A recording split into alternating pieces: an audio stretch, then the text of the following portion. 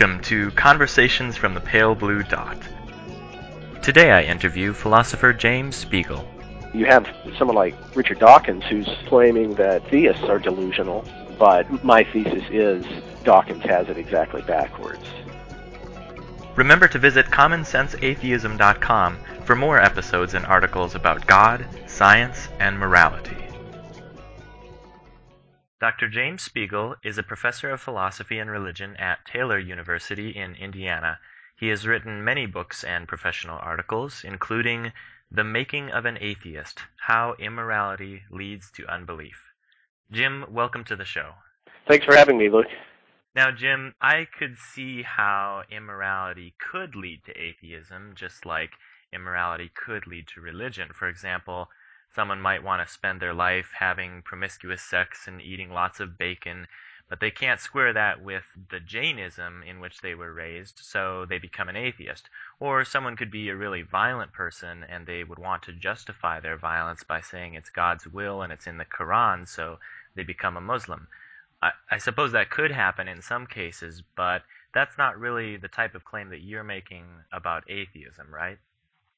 No, that's right. My claim is that atheism is always precipitated by immorality of some kind, which gives rise to certain motives and desires that ultimately give rise to a willful rejection of God.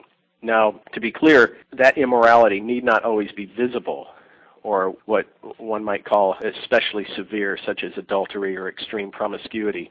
Some forms of immorality are more subtle, such as hubris, an abject pride, bitterness, resentment, unforgiveness, or some perverse desire for complete autonomy and rejection of all authority in one's life. How does that work? Because as far as I can tell, Christians and Muslims and Buddhists and Jews and atheists, there tend to be a lot of them that are immoral and a lot of them that are moral. So how does that work such that atheists have a particular type of sin that keeps them from accepting the lordship of Christ? Yeah, the basic assumption here that I'm making is that everybody has immorality in their life. Atheists, theists, agnostics, anybody from any particular religious tradition, we all have sinned. To err is human. That means it's a universal issue. We all struggle with immorality to some degree.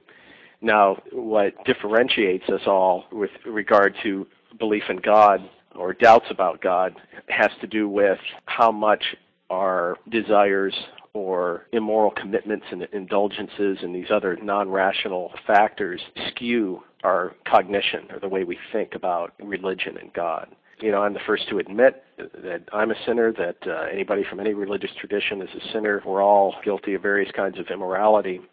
It's just that, according to the thesis in my book, what I argue for is that atheism is the result of a certain suppression of what I regard, what the Apostle Paul regards as very clear evidence for God in creation that is suppressed by, in his word, wickedness. Okay, so help me be clear about this. How does wickedness lead to the suppression of clear evidence? Okay, well, there are a number of psychologists and other scholars, philosophers, and so on who've written on self-deception. I think that's involved in a key way. There are a number of different theories about self-deception. The one that I find most convincing is the view that self-deception involves a kind of irrational motivation that skews belief, kind of motivated irrationality. Alfred Meillet and others have defended this model. And the idea is that, we all have different desires and preferences, psychological dispositions that would prompt us to prefer certain truths over others. A person's self-deceived when that motivation to believe against the evidence prevails.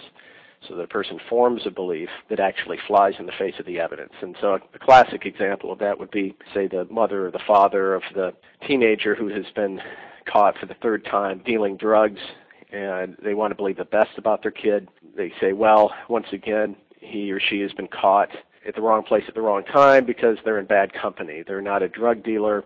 It looks that way because of their associations, but actually they're innocent. You could understand that maybe as being rational the first, perhaps the second time, but after the third or fourth bust, the evidence should be so strong in favor of their being guilty of this that it's a kind of motivated irrationality. I think this applies well, and when it comes to whole worldviews, and in this case, belief about God or not.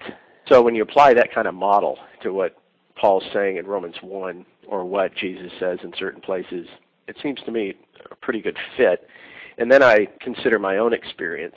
Before I was a Christian, I lived a certain life that I liked to justify. I think I was self-deceived, but again, it's a good example of that. I tried to justify or rationalize the things I was doing in terms of a certain kind of agnosticism, which didn't come clear to me until not just after my conversion, but a while after that, and I got a load of what the Scriptures say to that kind of thing. So that's the general idea there. I don't argue for that model of self-deception in my book in any detail, but, there's plenty of work out there by scholars like Melee and others that spell it out and unpack that model. So the theory is that atheism is always caused by some kind of immoral set of desires that leads them to resist or ignore the clear evidence for God's existence? Yeah, that's right. Okay, that's good. Now that we've got the theory clear, what are the scriptural or scientific motivations for thinking that that theory is true? Okay, starting with the scriptural justification for this model, there are a number of different passages. The one that I highlight from Paul in Romans 1, verses 18 through 20, he says that the reality of God is clear to all so that no one has an excuse not to believe. He explains that the reason that some people don't believe is because they quote, suppress the truth by their wickedness. Also, Ephesians 4, verses 17 through 19, Paul says that some people are darkened in their understanding because of the hardening of their hearts, which he connects to various immoral indulgences. And then you have Jesus in John 3. He says that people reject him and the truth of God because, quote, their deeds are evil. In John 17, this would confirm the positive side of my thesis. Jesus says that if anyone chooses to do God's will, he will find out whether my teaching comes from God. I think that too points to the importance of the will and behavior when it comes to spiritual understanding. So there's a number of biblical passages, and then in terms of scientific justification, this whole subject isn't really, a scientific one in the sense of hard empirical science like physics, chemistry, or biology, but in the broader sense of science where one is concerned with hypothesis testing and confirmation, the evidence for my view lies in the realm of psychology and history. So in terms of psychological research, there's studies out there which indicate that when people experience a conflict between belief and behavior, they're often inclined to change their beliefs rather than their behavior, which, might sound counterintuitive, but the studies are there. That sounds pretty plausible, although that would apply just as much to religious belief as to atheistic belief. Yes, and that's a good point. This is a blade that could cut both ways. And then, I just talked about the psychology of self-deception, where a person believes something that flies in the face of evidence because they're motivated by a desire to do so. Yep, that sounds pretty plausible too. Of course, it cuts both ways as well. Yeah, that's right. And then historical studies, which, I'm no historian, so when I started reading some of these folks, it was pretty enlightening. And probably this is what suggested the thesis to my mind as much as anything, besides that Roman 1 passage. Anyway, historical studies of atheist scholars reveal significant non-rational factors connected with the paradigms that one chooses, including atheism. So you have Paul Johnson's Intellectuals, somewhat of a controversial but fascinating book, where he looks at major thinkers during the modern period, people like Rousseau, Marx, Ibsen, Hemingway, Sartre. They were not only moral wrecks, but their vices impacted their scholarship in profound ways, which strongly suggests that they were wanting to justify their personal vices with their scholarly ideas, paradigms. And you got Paul Witz's Faith of the Fatherless, which is sort of a psychological/historical study. He looks at all the major atheists in the modern period, Hume, Voltaire, Nietzsche, Sartre, Camus, Russell, Freud, and others, how they each had this in common. They had severely broken father relationships, which he wants to argue a little more strongly than I would, that he seems to suggest it's a necessary condition for atheism. I certainly wouldn't go that far. I'd say it's typical, or it's a general trend, or in any case, a broken father relationship is something that would tempt one in the direction of agnosticism and atheism. Why would you say that? Because, there are billions of religious people who have broken relationships with their fathers, and I don't know of any study that connects broken relationships with fathers to atheism. I mean, is what you're going on here is the profiles of some famous atheists in history? Right. Again, to get clear on the thesis, it's not, even for Witz, it's not that it's a sufficient condition for atheism, because, I mean, I know plenty of believers that have fathers who are deceased or bad relationships with their dad, but that it tempts one. Well, this is my claim, that it's a kind of temptation in that direction, or it would affect one psychologically to maybe dispose someone in that direction. I think he'd want to say that it's a necessary condition, that this would apply to all atheists, and that's where I say that's too strong. It's a temptation, it's a factor, and that those who are atheists, in many cases, that has figured in, and they've, you might say, succumbed to that temptation or that response. Well, so Jim, I know that this isn't your whole thesis, but let's just kind of, while we're on it, we'll focus in on the daddy issues type thing. If you've said it, I've missed it. Is there evidence for this proposition that father issues would trend one towards non-belief?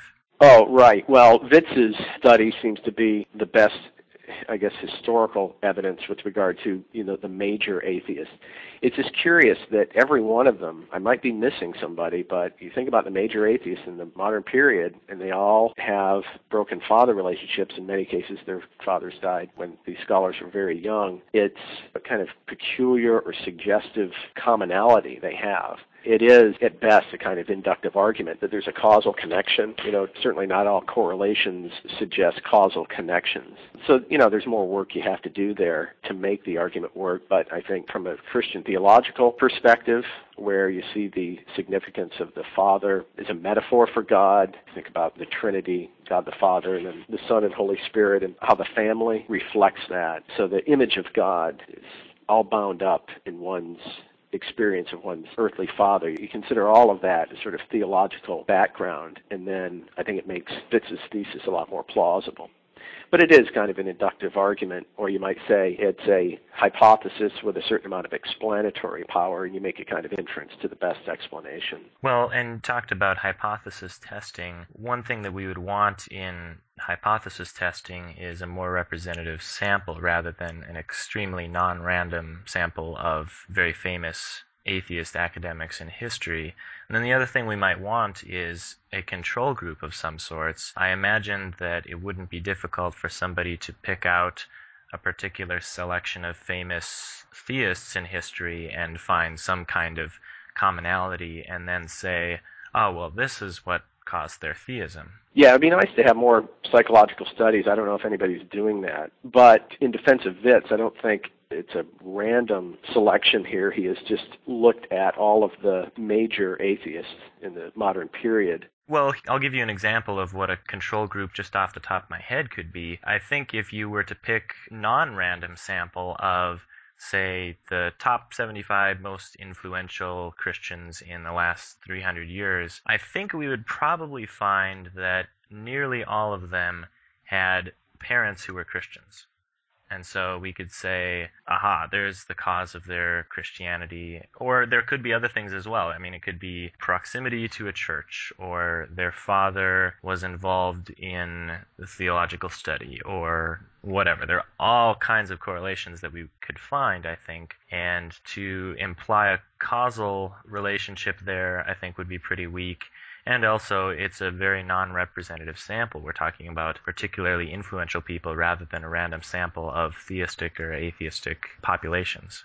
Yeah, I would like to see the sort of study you describe. I wonder what the results would be, whether when you take the most prominent theists, or if you want to say Christians, what percentage of them would have had believing parents. That'd be very interesting to me. I mean, your point's well taken. Witz's is one study, and it's not without its flaws, but I think what it does is it launches a whole line of research that needs to be followed up upon to do more rigorous evaluation of that thesis. And again, I'm not a psychologist.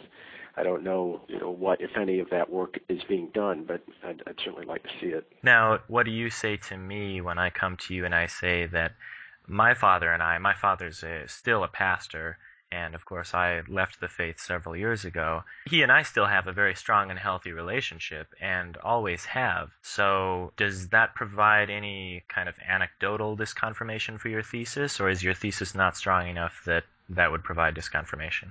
Right. It doesn't disconfirm or falsify my thesis, maybe Fitz's, but not mine, just because I think it's a general trend, but then I allow for exceptions in cases like yours. In fact, I have several friends and acquaintances that are atheists, and I think some of them would be like you. If it is, as you say, and I don't know you very well, but I take your word for it, then you would be an exception to that rule, for sure. Well, at this point, I'm sure you won't be surprised to hear that I'm not very persuaded by the points you've put up so far. You're not? Oh, shucks. Oh, darn. But let's return to your larger thesis about immorality in general being connected in a causal way to unbelief. Is there more that you want to say about the scriptural and scientific motivations for thinking that that theory would be true? Yeah, another category of evidence that I discuss in the book comes from philosophy and history of science. You might be familiar with the work of Thomas Kuhn, physicist and historian of science, who Sure. wrote a landmark book in the early 60s on the structure of scientific revolutions. He notes, and it was very controversial at the time, that scientific paradigms are not the result of simple rational deliberation and accumulation of evidence, but rather they're typically selected because of non-rational psychological factors, or at least non-rational factors have a heavy influence on what paradigm a particular scientist defends. And he notes that because of this, when we look at the world, whether as scientists or as lay people, we have commitments that we think are completely rational or the result of data evaluation, when in fact there are non-rational factors that are invisible to us and that cause a paradigm perhaps to hang on a lot longer than it should. And also, he notes that paradigms are incommensurable in the sense that they can't be compared by a single criterion or rational standard. And that's one of the reasons that there really have to be certain non-rational factors that enter into paradigm selection. So when you look at atheism, theism, it's easy to apply Kuhn's ideas there. If this is true of the hard sciences, chemistry, biology, physics, then how much more so when we're talking about philosophy of religion and faith issues? Psychological factors will naturally figure in. There'll be desires, there'll be motives that are not just a matter of data and evidence, and the will is involved. And I think Kuhn, for all of the controversy, his ideas have won sway, and I think it'd be hard to find philosophers of science today who wouldn't affirm at least certain key aspects of Kuhn's thesis. So I apply a bit of that to this issue, trying to explain more, I suppose, what I call the obstinacy of atheism than the descent into it, and why once one has an atheistic perspective, the world as they see it does seem to confirm their commitments. But that would be a likely story given Kuhn's thesis. And I admit the same about myself. I sometimes have students ask me, well, what would it take for you to give up your theism? And my answer is, I honestly cannot imagine a scenario where I stop being a theist. Part of that's probably because of some things that Kuhn has made clear about the psychology of paradigm commitment, but also just because of the fact that there is a world, and I guess I'm convinced by certain forms of the cosmological argument that there is a universe there, nothing's going to change that, and that needs some sort of explanation. But even my appeal to evidence is clearly influenced by a paradigm I already hold. Sure. And then you got Michael Polanyi, who basically argued the same sorts of things that Kuhn did with different categories and terminology, arguing that all theorizing, even in science, is ultimately personal. Scientists' personal desires often override the pure implications of the data. Mm-hmm. And that's true in other disciplines as well, and probably especially philosophy and religious studies. Does that about sum up the major pieces of evidence that you present in your book? Yeah. Okay. So my reaction to that is, not counting the Paul Vitz thing, which I just can't bring myself to call by the word evidence, everything else is, first of all, pretty standard and not very controversial at all, and I would agree with most of it. And secondly, not applicable specifically to atheism, but to worldviews in general. So it's a pretty basic fact of sociology of religion that people make worldview decisions for non-rational reasons or irrational reasons almost all of the time. So that's a pretty uncontroversial fact, and I certainly accept that. But that's just as true of theistic worldviews as it is of atheistic worldviews. So what's the evidence that leads you to think that atheism in particular is a result of immorality? Right. The psychological and historical and philosophical stuff is more or less an application to it helps me to extend, I think, and as well as to apply the biblical model. It really does come back. It's a theological argument from Scripture, which naturally you don't regard the Old and New Testaments as divinely inspired. So there it is where our presuppositions or fundamental commitments would differ. I don't intend to argue in the book that atheism is false. I try to make clear that what I'm doing is giving an explanatory account of atheism that is inspired by those biblical passages and then applied and extended using the data outside of theology from history, psychology, and philosophy. Okay, so you're not making an argument that atheism is caused by immorality, therefore atheism is false. No, that would be an ad hominem. Yeah, or a genetic fallacy. That species of ad hominem argument, yeah. Yep. So at this point, we're kind of at an impasse because you're making an argument from the Bible, and of course I would treat the Bible like I would treat every other piece of ancient literature as certainly not divinely inspired. But I wonder if the evidence that you presented and that I agree with about the way that people make worldview decisions in a non-rational way actually kind of cuts against the biblical passages that you cite in this particular way. Apostle Paul seems to indicate that theists are rational to believe because they respond to the evidence, but that atheists are not, whereas all of the scientific evidence that you just cited says that most people, theists and atheists, make worldview decisions primarily for non-rational reasons. I'm not sure I follow you there. Could you recast that? So the Apostle Paul says that theists are rational and responding to the evidence in the world when they come to belief in God. And so they're the rational ones because they're responding to the evidence, and that's why they believe in God.